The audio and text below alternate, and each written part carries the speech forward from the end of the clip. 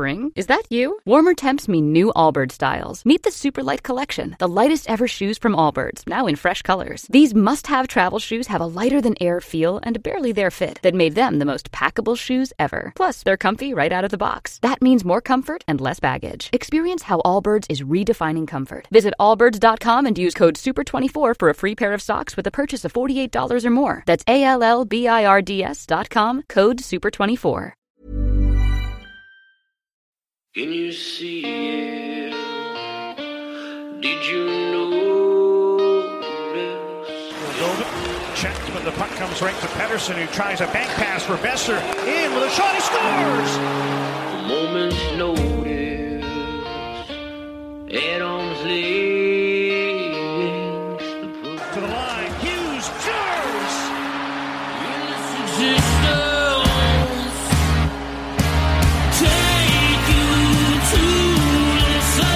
First career NHL goal. Quinn Hughes makes it 1-0.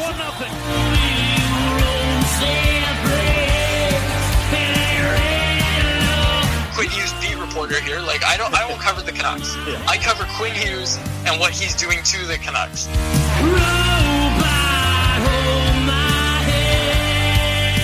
Just wave the guy and get Demko involved. I wanted them in Valentine's Day. Wow. We should do a radio show together. Right on. I want to fist bump you right now. Burrow steals, cutting in, shoots, scores!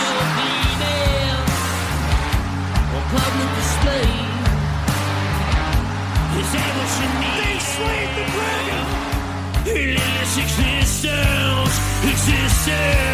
Don't waste all the good stuff on the off air. Let's go.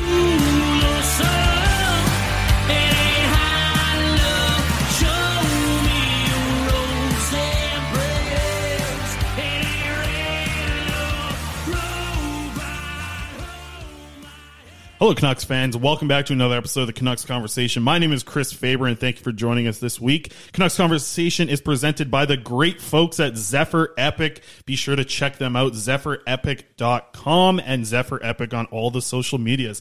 You can't hunt for a new rookie Quinn Hughes card, but you can still buy last year's cards if you want to go Hughes hunting. You can do some Hughes hunting. And apparently, man, I'm telling you, those Alexis Lafreniere rookie cards, they're going to be hot. Could be pretty cool. He's a top-end prospect. You mail him in, eh? That's pretty You mail it in, interesting. you get one. Speaking of top-end prospects, we have a top-end guy to talk prospects on this week's episode. Cam Robinson from Dauber Prospects and Elite Prospects joins us. That's going to be an awesome conversation. That's going to be a bulk of the episode, I think. 20-plus minutes with Cam. Probably the best guy to talk prospects with, I think. Damn, I really thought you were going to say, speaking of top prospects, it's time for me to introduce my co-host, David Quadrelli. Nope. I'd like to let you introduce yourself on the show. Hi, guys. I'm David Quadrelli. Joined by David Quadrelli here Chris in the studio. Chris's boss at Canucks Army, by the way. Yeah, apparently. Which Clay brought up a few times in our conversation. Clay Emu at Canuck Clay on Twitter. We had a little conversation. He's like, so you're Chris's boss? I'm like, yep, I am. Yeah, say it again. Keep louder saying for the people in the back. Also, that tweet you put out, what was it? Ad nauseum? You thought it was at nauseum? Yeah. Really? Yeah, at nauseum. And then tell everybody, share with the listeners how you think cupboard should be spelled. I spelled cupboard that way because maybe it was from my Saskatchewan family raising me the way that they say cupboard. Like, you put the dishes away in the cupboard. The cupboard. I'm saying it 3 times. Where are you getting this tea from? That's how Saskatchewan people say it. It's a cupboard. Nobody says, go put the dishes away in the cupboard. No, they don't, but they say it faster. They say cupboard. Cupboard. Bird. Nobody says cupboard. It's cupboard. That's what I'm saying. I've had enough of this conversation. The English language is the worst language out in the world. That's fair. I've heard that from a lot of non-English speakers that learn it. It's very difficult to learn. This cupboard situation is exactly what I'm talking about. Yeah, okay. Well, we got some good replies too. Why is it goose to geese and moose not to meese? Yeah, I guess. Literally the same word with one letter change. Sure. I got a big problem with the whole English language. I don't even know why I write articles anymore. Yeah, that's funny that you say that because people were tagging me. They're like, I feel bad for your editor. And I was like, yeah, you should. Yeah, and you threw my name out to Clay right off the bat when you said, who do you have to do the most editing on? Okay, but then I pumped your tires for like 5 minutes. Should have been 10 minutes if you asked me. But let's get into some Canucks talk. Yeah, we have lots. Well, there's not a ton of news, but there are some things that come out. I definitely think the one that we want to talk about. And by the way, we're back to 2 shows a week. That's right. You're getting an episode here on Wednesday. We haven't really locked it down, but I think Wednesdays are going to be the day. It might be Tuesdays sometime. Well, this is going to come out on Thursday, isn't it? No, this is coming out. You're editing this and releasing this tonight. Oh, okay. So this is out Wednesday. You can listen to it Thursday morning. Whenever you're listening to it, hopefully you're enjoying it, that we're back to 2 shows a week. Not a lot of news, but I think that the one big one that I want to get into is something that, it's kind of like the third thing on people's minds right now. Everybody's talking about the Jacob Markstrom contract and the situation with the goaltenders and Thatcher Demko and all that. Seems like everyone else is talking about the Jake Virtanen conversation. Is he going to be back? But the other one that's kind of the third thing on Canucks' minds right now is Tyler Toffoli, and if he's going to re-sign with the Vancouver Canucks, sign with the Vancouver Canucks, since he's never signed a contract with them in the first place. But that's what I want to dive into a little bit here before we get to the conversation with Cam Robinson, which, by the way, is going to be the bulk of the episode. There was some news recently from Sportsnet 650. Irfan Gaffar was on there. And I guess the number that he floated out there was 4.8 for 4 years. Could get the job done. That sounds excellent to me. That sounds like a tidy piece of work by Jim Benning and his crew. It really does. And I think for Tyler Toffoli, who's 28 years old, 4 years takes him to 32. You're not getting to that age of 34 where guys really start to decline. I know that, players decline after 30, but getting to age 32 doesn't sound too bad. And doing it at $4.8 million, the number that was floated out there on Vancouver radio, I mean, I find it hard to believe, to be honest. Yeah, that's why I say it's a tidy piece of work. Like, when we talk about the Toffoli contract and we talk about the Markstrom contract, even Tanev, all of the UFAs have something in common, and it's that the Canucks can't afford to lock them up for long-term deals. You just can't. And, Kevin Woodley was on the show last week. Excellent conversation. He was saying with the way the goaltending position fluctuates, you just can't handcuff yourself to Markstrom for more than 4 years when you're looking at Artur Silovs, Michael DiPietro, Thatcher Demko, all these guys coming up. When you're looking at that, you just can't. You just can't afford to do it. And when you look at Toffoli, it's the same sort of thing, right? Like, we have Podkolzin coming. We've got Nils Höglander coming soon. When we look at that, right? When we look at what the Canucks have to do here, they have to make sure that this is a deal that kind of bridges that gap, right? Bridges that gap till those guys are like perennial scorers. And by the way, not even perennial scorers, but ready for a top 6 role. Yeah, because both those players that you just mentioned, Podkolzin and Höglander, they can both play in your bottom 6. Yep, totally. And we'll get to later in the conversation with Cam. Cam thinks Podkolzin could have played in the bottom 6 last year. Yeah, totally. So with that in mind, okay, let's look at 4 years, right? Say Podkolzin comes, I guess he'd come at the end of this year, so that'd burn a year off his ELC, but then when you're looking at signing Podkolzin to that big deal that he's likely going to get, right? And I know we're looking like 4 years down the line here, but that's what the contract for Toffoli is going to end up being. Exactly. So you'll have 1 or 2 years left on the Toffoli deal when it's time to sign Höglander, when it's time to sign Podkolzin,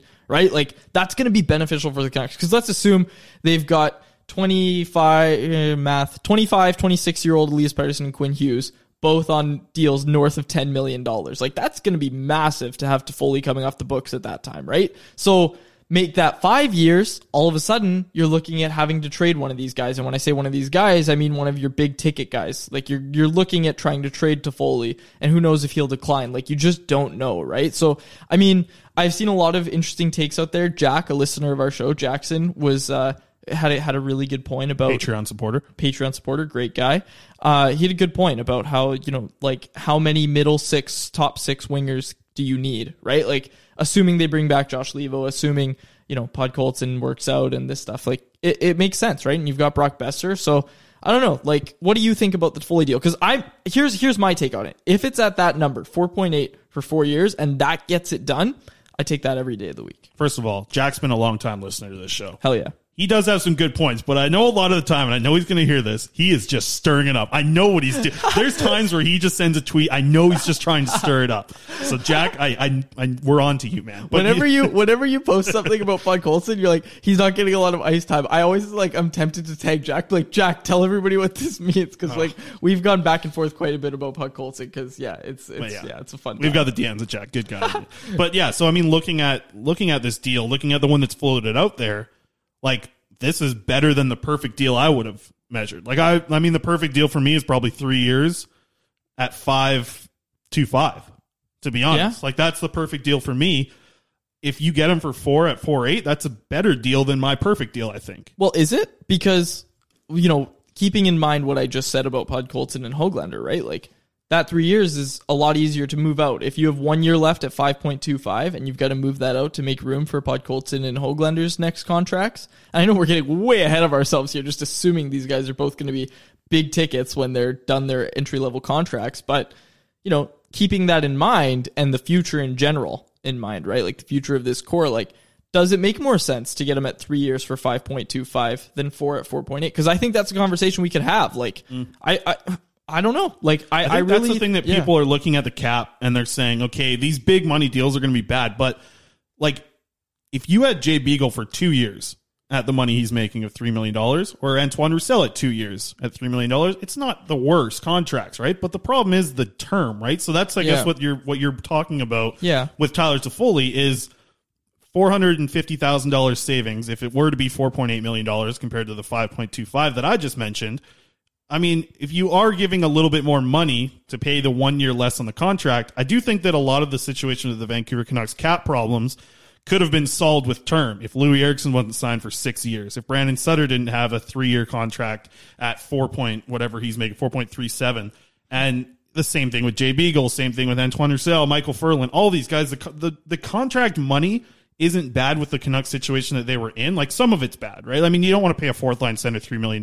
Yeah. You don't want to pay a guy who played on your fourth line right wing and Brandon Sutter $4 million he's making. 4.8. But the problem is the term, and now you're stuck with these guys for a long time. So it does bring up a good conversation of Tyler Toffoli being more valuable at 3 years because, potentially when you have Podkolzin and Höglander ready to push for a top 6 spot, if you are able to trade, a guy like Tyler Toffoli to maybe get you another pick to keep on, rejuicing that prospect pipeline, like what could Tyler Toffoli potentially be worth when he's 32 years old and maybe the Canucks are in maybe a little bit of a down year. Maybe they're struggling to make the playoffs. I don't know. I think they're on the up right now. So it's a conversation that is a very long time away.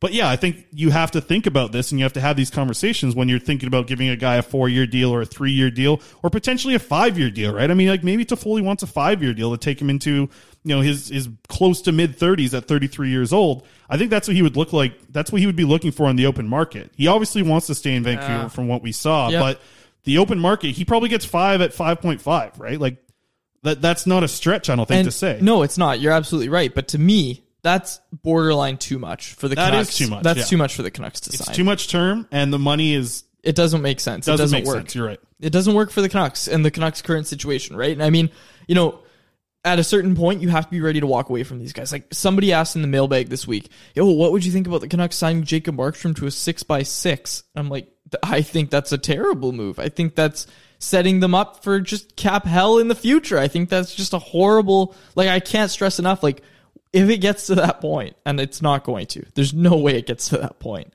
Like, you have to walk away from Jacob Markstrom. You just have to. Oh, yeah. Yeah. Like, if it gets anywhere near that, you have to walk away. Yeah. If the number starts with 6 and that's years or dollars, you have to walk away from that. Yeah. I think, if you can get Jacob Markstrom somewhere in 4 years, that's what, 3 or 4 years, depending on the cash, is someone that you can get with. But I think going even to 5 years is where I kind of draw the line too. I mean, you think about the way that they're signing these players lately, and Jim Benning loves giving the extra year, it seems like, when he gives contracts to guys. And I think that Jacob Markstrom's definitely earned himself a big contract. I just don't know if he's earned the spot right now in his career where he should get paid. He should have long term on that contract deal. It just doesn't line up nicely with the Canucks situation. No, it doesn't. And he's going to get paid. He is, but I don't know how dangerous is Jacob Markstrom in Calgary without Ian Clark? You know what I mean? Yeah. Like, I'm not trying to stir the pot and say, he's going to go sign somewhere and he's going to turn into what happened with Sergei Bobrovsky, but it could happen. Like, Kevin Woodley talked about the importance of a goalie coach. If it's going to happen to a type of player, it's a goalie that happens to. Exactly. Right? I mean, it happens to forwards, it happens to defensemen with the scheme that they're playing in, but happens to goaltenders more than anyone. Yeah, exactly. And that's the thing, right? Like, Sergei Bobrovsky's still a really good goalie. Like, Woodley was sure to point out that, like, Florida's defense is abysmal. Right? And I mean, the Canucks aren't much better, but the Canucks also have Ian Clark to help them mask those holes with the goaltender like Jacob Markstrom, right? And I mean, even Demko, like, they started to play defense in the Vegas series, which was a nice sight to see, but even Demko had to bail them out so many times, right? And I don't know, like, how much impact is a goalie coach going to have? Because if they do end up having to walk away from Markstrom, and to be perfectly clear, like I don't think they should walk away from Markstrom. I think that's a bad move going next year. I don't think it's going to work out for them. I just don't. Like this, Woodley said it, like the savings you're going to get isn't going to be enough to adequately repair the defense to a point where it looks decent, to the point where you don't need Jacob Markstrom to mask all the holes. I just don't think it's going to happen. It's a tough transition to try and talk about something else and then just dive down this rabbit hole that is the Canucks goaltender situation. Holy cow, how much time have we... But if you guys want to hear it and you didn't hear last week's episode, that's the one for the goaltender conversation. Yep. Literally the name of the episode is Goaltending 101. We're joined by Kevin Woodley in that one last week. Go check out that one. But I think we should get to our interview now. I think we should. Let's try not to get too much into this. With Cam Robinson, because we're going to dive into the Canucks prospects. We talk about potential draft picks. If they're going to draft a Faber is what we get started with as well. So we're going to get to that conversation now with Cam Robinson.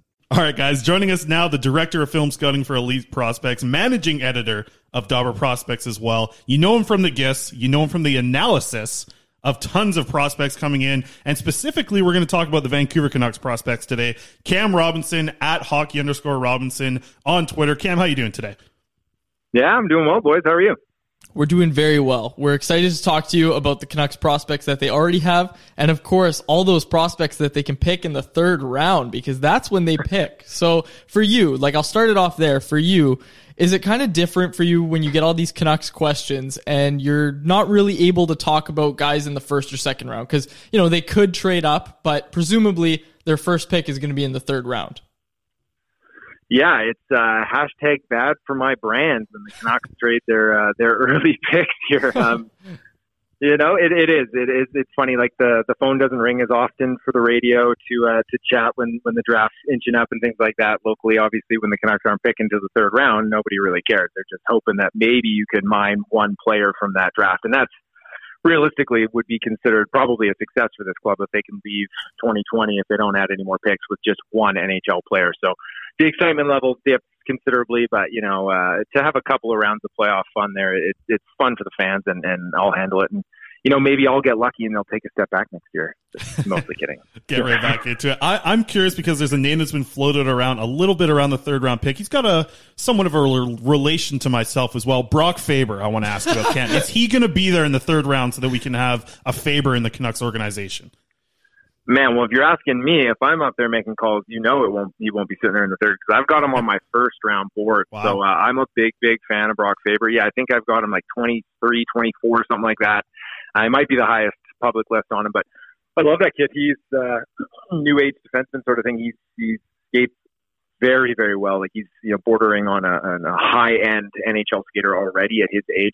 Just a breakout machine. Really loves to transition the puck with his pass and skating. He won't wow you with offensive creativity or probably put up a ton of points, but he's one of these guys that processes game quickly, safe play, smart play, skate for days. Yeah, if the Canucks can land Brock Faber in the third round, they'll definitely be getting a thumbs up from me.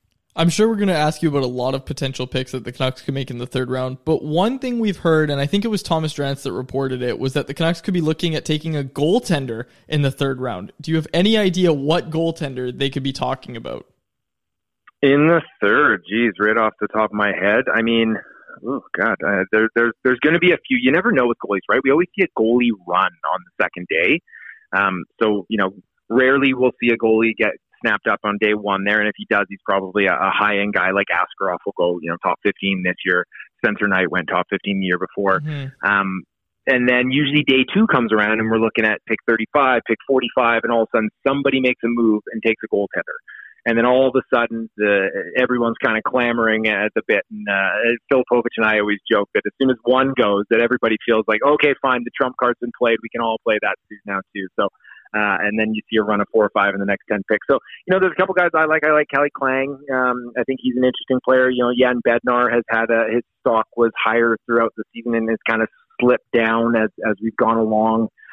I'm spacing on the kid's name, the goaltender for the program this year, an American guy. It's right there on the tip of my tongue. I should have my list in front of me. But yeah, there's going to be a few goaltender options. I think that's fine for Vancouver.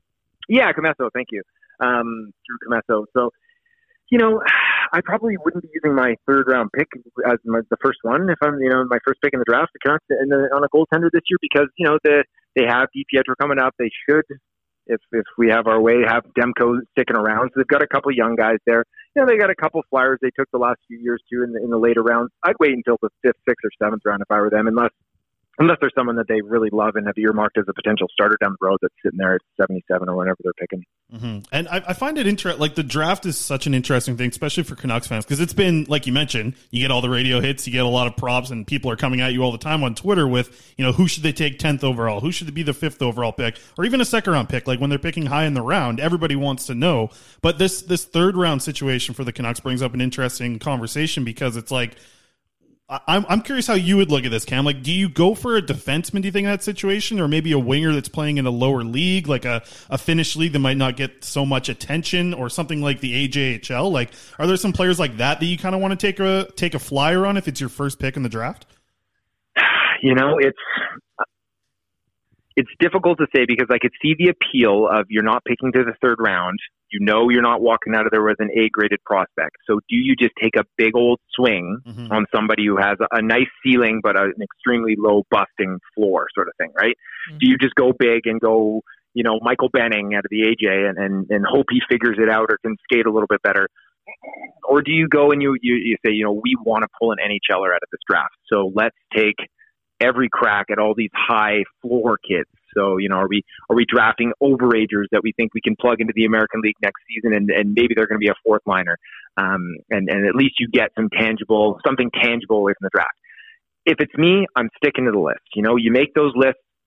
You hope the GM gets you some earlier picks so that you can grab maybe an A or a B level prospect. But if not, you take the best guy on the board. And every year, right, talking to these guys, these scouts on the team side of things, is that, they'll be picking in the 70s, and they're getting a guy who on their list might be in the low 30s.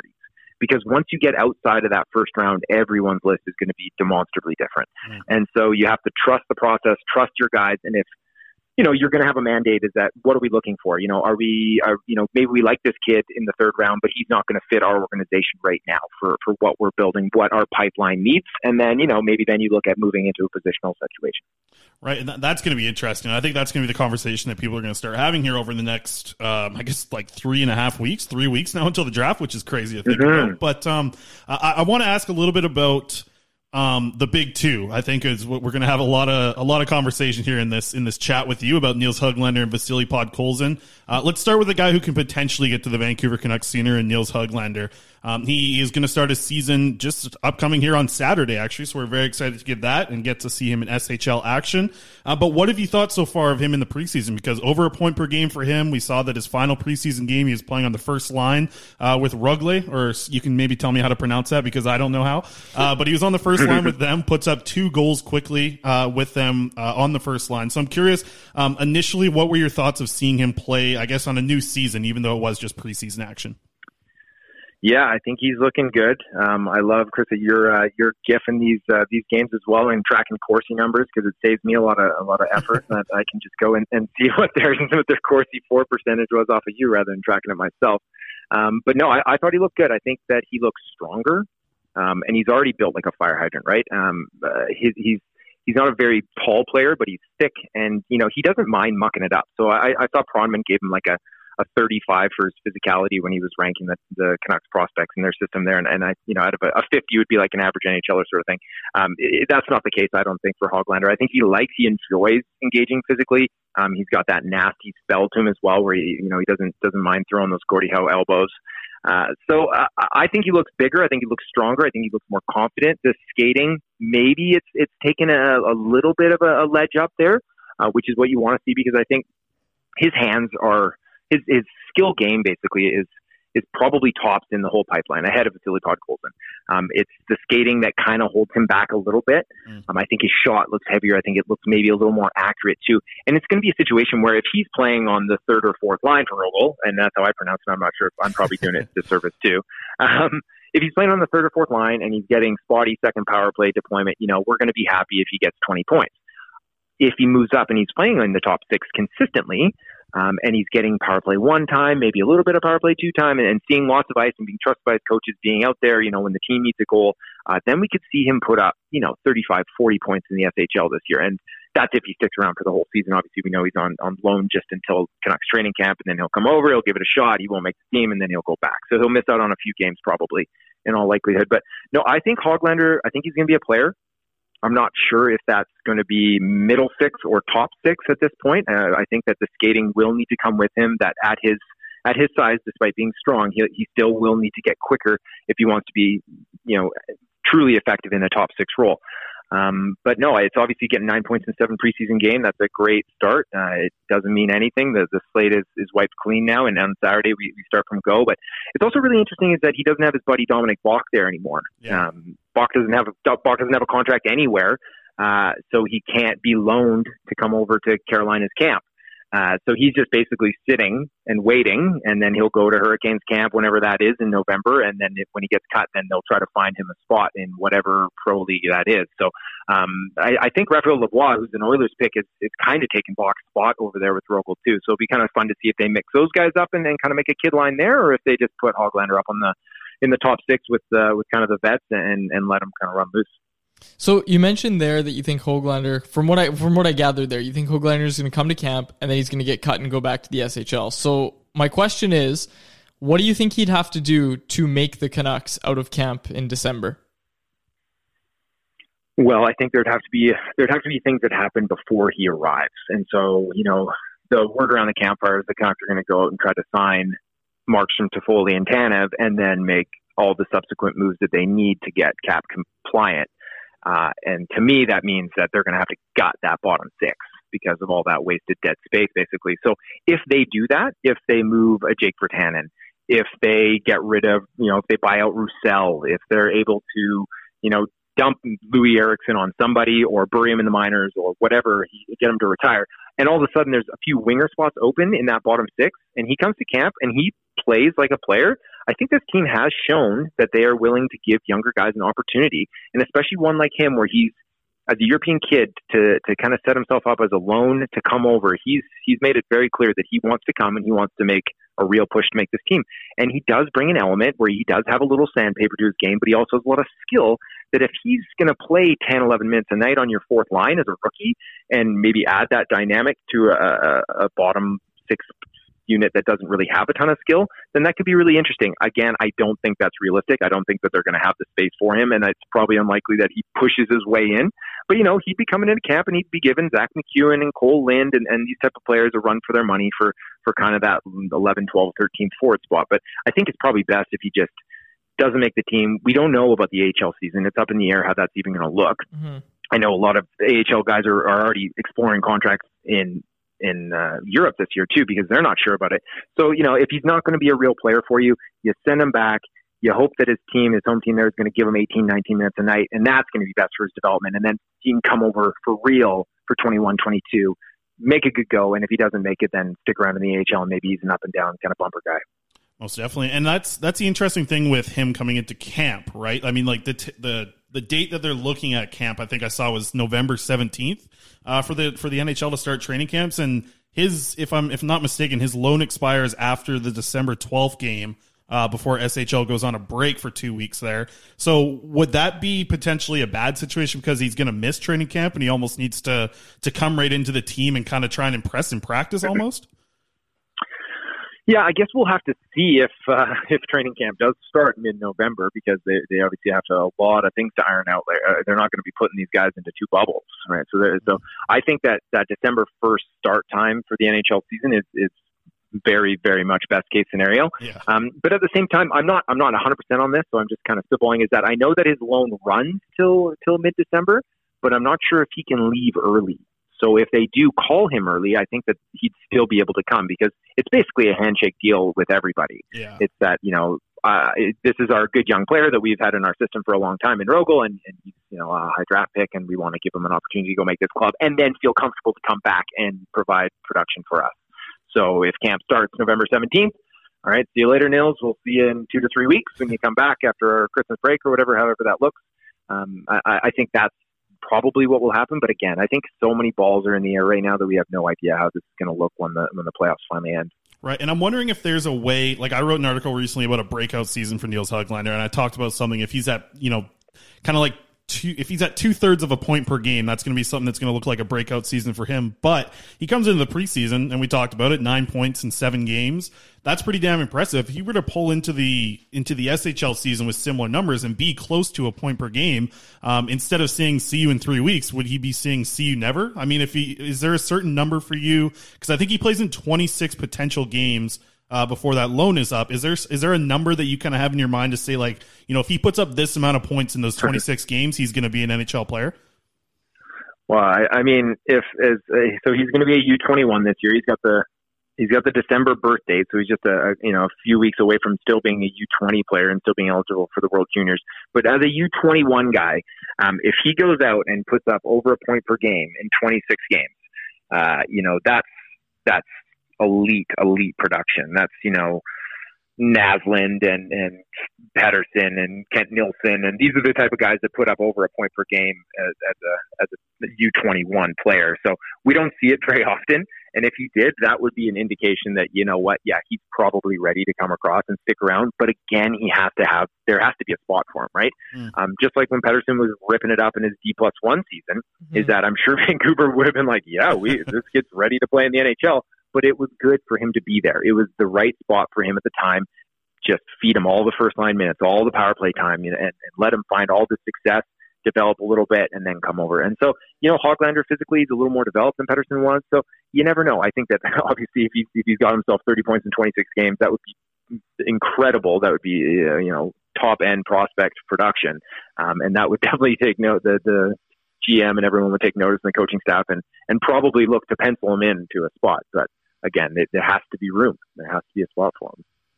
Speaking of prospects, Cam, and that's what we've been doing this whole conversation, Vasily Podkolzin, that's another guy a lot of people want to hear about. Obviously he can't come till the start of next year, or the end of this year, I guess. I've told you this 100 times. Tap the sign. See my banner. Yeah, exactly.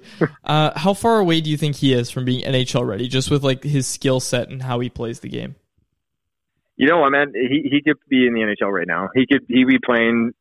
He could have been in the NHL last season, as far as I'm concerned. His style of game, that if as a draft +1 player, he could have been playing on a fourth line in the NHL and been just fine. And I think that's what we saw with him with Ska, is that they weren't deploying him as if he was just fine. For much of the season, he was getting 0 to 6 minutes a night.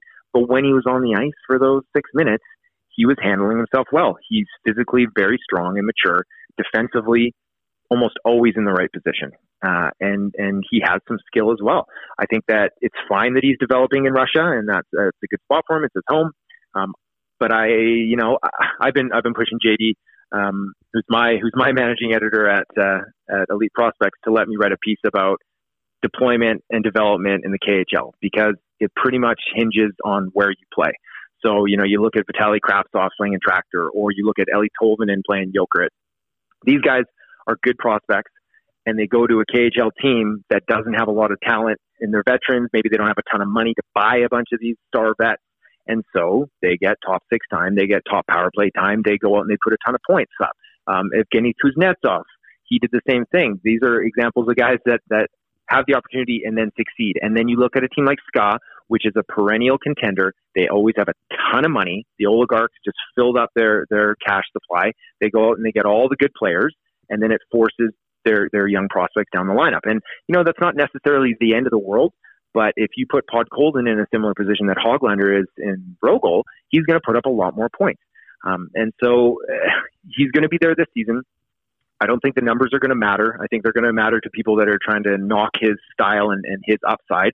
And then he's going to come to Vancouver, and I don't think that that's going to be an issue any longer, because his skill set is basically exactly what this team needs, is that you put him on Bo Horvat's line, you put him on your second power play unit, you put him on your first or second PK unit, and he's going to be chewing up minutes. He's going to be impacting the game in a lot of different ways, and the points will start to come too. So if he crosses at the end of his season and there's still NHL hockey coming on, I expect that they'll put him right in the lineup, probably on the fourth line. Let him get his feet wet, figure things out, and then we're looking 21, 22. Is that I'd be hard penciling him in to a second line role on this team. Absolutely, and we should be very excited for him to get here. And then you kind of mentioned a little bit, and that would be an interesting piece, I think, if you can twist JD's arm enough to write that one on Elite Prospects. I definitely want to read it. And It's interesting because like we see him now, he's played 6 games so far in the KHL season. Half of those games he's been under 10 minutes. But it felt like he earned the coach's trust last year late in the season. I mean, his last 12 games, 11 of them he played over 11 minutes in after a tough start to the season, like you mentioned, between 0 and 6 minutes in a lot of those games. But it felt like he was getting somewhere at the end of last season. And I see him out on the ice, and it's nothing. He should not be getting benched for the way that he's playing, it feels like. So I'm wondering, like, maybe if you can go a little bit more into how they deploy them in the KHL there. You know, it's as much a mystery to me too. Is that because he basically got demoted off the fourth line, and their fourth line was the fun one, right, with Morozov and Marchenko. It's the kid line, and they kind of, when they came together at the tail end of last season is when all their numbers start to spike up a little bit. As you recall, Marchenko and Podkolzin basically were doing the flip flop from the VHL to the KHL last season for much of the year, and then they decided, hey, after the World Juniors, let's just keep them both. And so it's a fun fourth line, but at the same time, the coaching staff don't trust them defensively. And so if they're not going offensively, then their minutes are going to be cut. So, if Ska's up 3-1, 4-1, that line's going to get some more ice. If they're down 3-2 or they're up 3-2 and it's a close game, they're going to see little ice. And so when he got dropped down to being the 13th forward there the other day, it was surprising to me because, in my opinion, he was probably the best of that 3. Morozov gets a little more ice time because he sees some second power play unit time. Again, I would have put Colden in that spot as a net front on PP2, not a softer, skilled center in Morozov. But I believe Bragan's their coach, and he's been around the block a little bit, so I won't rip him too hard. But the next game, then he puts him up on the third line to start, and the minutes are still under 10 minutes. So I'm not really sure what their plan is. I don't know if they're trying to keep his numbers down in anticipation of being like, hey, why don't you stick around for one more year and we'll give you top 6 time and, you'll really develop. Because we know minutes before that he was drafted that they offered him a 5-year extension on his contract, which would have kept him there for seven years, and he shot them down before going to Vancouver 10th. So we know he wants to come over. They probably know he wants to come over. And in that case, a guy like Marchenko, who still has 2 more years left on his deal after this one, maybe they've got more plans for him. Maybe Morozov too, because they know they're going to have him around longer. I don't know if the politics are coming into play or if it's just a stylistic thing meshing with the coaching staff. I really can't say. But if it's me coaching and taking off the bias of, covering the Canucks, he's the type of player that I would have killing penalties. He's the type of guy I'd have on my second power play unit as a net front and, be moving up and down the lineup to spark guys because he plays with such physicality. When he's out there, he drives hard to the net and he creates those chances. If you put him with some older veteran skill guys, they're going to be able to clean up the garbage too. Yeah, very excited for that. And I know we got to let you run here, Cam. You got to get to a meeting, a very important meeting. But I've been seeing a lot of him on your feed lately. Is Matvei Michkov going to be a first overall pick? Some of the stuff I've seen him doing is ridiculous at his age. Oh my goodness. Yeah, it's going to be a fun one. Him and Connor Bedard. It's going to be the battle of 2023. I did I spent 500 or 600 words in my Dauber Hockey ramblings last night, kind of introducing the world to Michkov. He's incredible. He's only like 5'9", like 160 pounds right now. So he's a 15-year-old, but he's got electric skills. So, he's going to be pushing. It's going to be a fun race to watch the next 3 years. And him and Bedard are both, we're talking borderline generational talents. So yeah, if you want to load up on high-end lottery draft picks, 2023 might be the year to do it. Absolutely. Well, we're excited to follow it and keep the gifts coming, Cam. Thanks a lot for doing this. Yeah, no problem, boys. Good chat. And thank you very much to Cam Robinson from Dauber Prospects and Elite Prospects for joining us there. Some excellent conversation about the Canucks' top 2 prospects and potentially what they could do in this draft here coming up in the future. Because, we heard a little bit about the rumor that potentially they're shopping for a goaltender with that 3rd-round pick. But we got into it all with Cam. Hopefully you guys enjoyed that conversation. And also want to give a quick shout-out to our presenting sponsors, Zephyr Epic. Make sure to check them out. You heard in the ad where you can find them. Go get some hockey cards. It's a lot of fun opening up. We're going to have some pack openings here pretty soon, I think, very as soon. Well. With Zephyr. They're going to set us up with the New Year models. So, yeah, maybe we'll be looking for that Yolevi rookie card. Maybe we'll be looking for, maybe they'll have a Rafferty card. I don't know what they're going to have, but they'll have some new Canucks rookie cards. We're going to have to come up with a fun hashtag as well. Hashtag Yolevi jiving. Yeah, we'll think of some other ones. But I wanted to quickly dive into the prospects a little bit and just wrap it up because we are seeing 2 very different situations with the Canucks' top 2 prospects right now. Nils Höglander gets time on the first line in his final preseason game, and now is supposed to start the SHL season on Saturday. They'll get things kicked off on Saturday. That's going to be a lot of fun to follow that one. But Podkolzin is the one I wanted to talk about quickly before we wrap up the episode. He just played in a game where he started on the third line. The fourth line got scored on 3 times in the first period, so they moved Podkolzin back down to the fourth line to help out those guys, and then he ends up being sat for pretty much the entirety of the third period.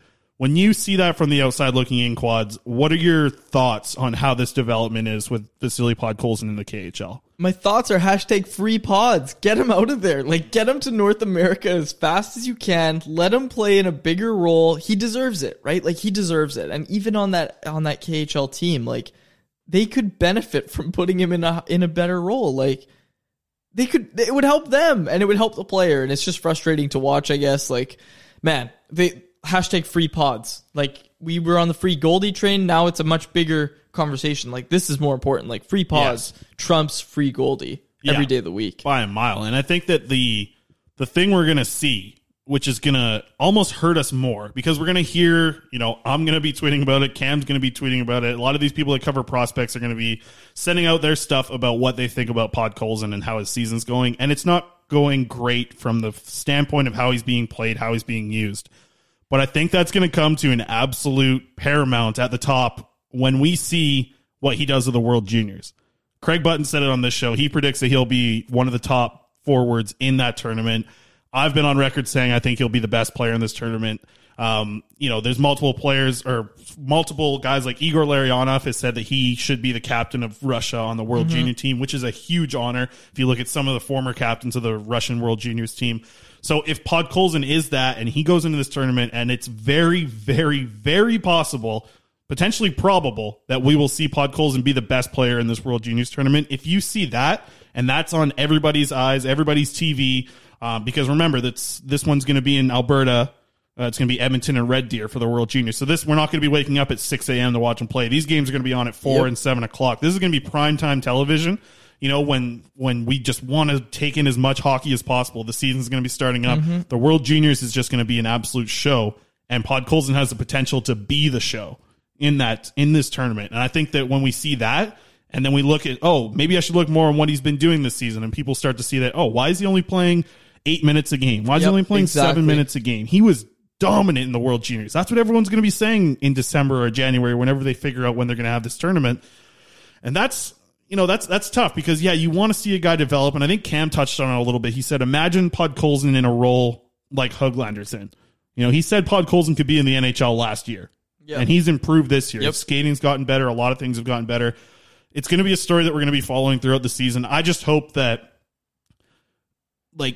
I want to say that he earns the coach's trust, but I felt like he did that last season because he went from a guy who played 2 minutes a game to finish the season with his final game, actually playing 24 minutes of ice time in his final KHL playoff game, even though it went to double overtime. But so you got a lot of ice time. But anyways, he played a lot of minutes later on in the season, and now we're starting to see already 3 of the 6 games that he's played so far under 10 minutes, and that's just, it doesn't make sense because he's a coach's dream who does every single thing that a guy like Travis Green would just gush over. He is going to love Podkolzin when he gets there. Everything that Podkolzin does is at a level that you would like to see if you're an NHL coach. So, I think it's tough. Do you think there's reason why potentially the KHL coach and SKA is doing this to him?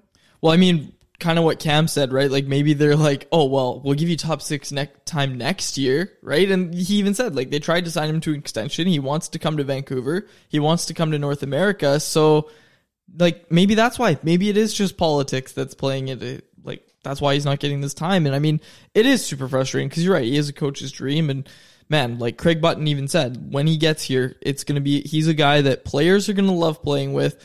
Coaches are going to love playing with. Fans are going to love watching him play. And he's going to be exactly what fans wanted Jake Virtanen to be and what some fans still think Jake Virtanen can be, right? That's what Podkolzin's going to be. Yeah, absolutely. And I wonder if they get to a point this year in the KHL where the coach, if SKA goes on a losing streak and, they need to make some changes to the lineup, I wonder if the coach, puts his tail between his legs and does move Podkolzin onto the second power play unit, out there killing penalties, moves him up in the lineup, potentially into the top 6. I mean, their top 6 is good. So I think it's going to be really tough for him to get into the top 6 because right now they have the KHL leading scorer on their second line. They have the top point getter on their first line. So it's going to be hard for him to get one of those spots. But I don't know, if you watch these games and you watch Podkolzin play, he just looks like he's on another level for giving effort. Like some of these guys that are leading the scoring for this for SKA, like they score goals. They score a lot of goals. They make some pretty plays, but they also get a lot of it from just setting up on the power play and being like absolute snipers. Like, I don't know. It just seems like a very Russian KHL thing. Like they don't give 100% effort when they're playing in the defensive zone. They like to set up pretty plays. You know, if they get scored on at 5-on-5, it's like, whatever. If they get shorthanded goals scored on, it's like, whatever. You know, like a lot of shorthanded goals happen in the KHL, but it just seems like Podkolzin's effort level, it's a shame to see him be dropped down in the lineup when he's giving that effort level, controlling the puck like he is, and getting scoring chances like he is. It makes zero sense to me that the coach is making a decision to not use him more and utilize his skill. Like it's got to be some sort of politics in Russian hockey to me. It has to be, right? And I mean, I can't wait till he gets to Vancouver and we get to see Travis Green trust him, right? Like Cam said it. This team has shown that they can trust young guys who deserve it. Like Elias Pettersson deserved it. Quinn Hughes deserved it. Travis Green put Quinn Hughes out in 3-on-3 overtime. He didn't have him on the first power play unit, which was a lot of people, Botch was driving that bus and just like, it was so funny. I remember the scrum that ensued and you were listening to it and Botch like cut off Green in his answer because like Green was just not giving him the good answer, and it was like not a sufficient answer. Like he's like, oh yeah, I got a lot of respect for Alex Edler, blah, blah, blah. And Botch is like, yeah, but, and he like cut him off and asked another question. Oh man, I love it. I miss that guy so much. Anyways, let's close out the show. Yeah, no, absolutely. I think the one thing I wanted to mention at the end is people are saying, I've heard some people say maybe temper your expectations a little bit. With a guy like Podkolzin and Niels Höglander. Potentially with Höglander you do, because we've seen these super rookies come in like Elias Pettersson and Quinn Hughes, and Brock Besser as well in his rookie season. I seriously think Vasily Podkolzin can have the same type of impact. I think he went 10th overall for this exact reason of the conversation that we just had with Cam, the conversation that we just had post-Cam. I think this is why he went 10th overall, because a lot of people that are smarter hockey minds than me, that are guys in, roles like a Judd Brackett on different teams, scouting directors. And they all saw that, this might hurt. This is a long-term thing. We're not going to see any real development or progression from him over in the KHL. But what you're going to see is him, when he gets to North America, he's going to be ready. And I seriously think he's not a guy who's going to put up the points like Elias Pettersson or Quinn Hughes, but he is going to make an impact like a super rookie. People had him in the top 3 of that draft. Like a lot of people had him as like the 3rd best talent in that draft. Well, I think a lot of people still have him as the top 3 talent, but he just didn't go that way the way the draft played out. So exactly. We'll be talking a lot about Podkolzin and Höglander as the time goes on. I'm still going to have articles probably every 2 days on Canucks Army, especially with the SHL season cranking up. We got some fun stuff planned next week as well. We got some interviews on this weekend that we are very excited to get to. Hopefully everything comes through and the interviews get done, because it could be a very exciting week for us next week. But we're back to shoe shows a week. Hopefully you guys enjoyed this one little midweek special, joined by Cam Robinson. Great conversation with him. Last time we had him on was just to talk about Judd Brackett as well. So it was good to get Cam back on the show. Good buddy of ours. And he does great work covering prospects for pretty much every single website that has prospects in the name. So we'll wrap it up there. For David Quadrelli, my name is Chris Faber, and thank you for listening to another episode of the Canucks Conversation. Hello, thank you for calling Thomas Drance.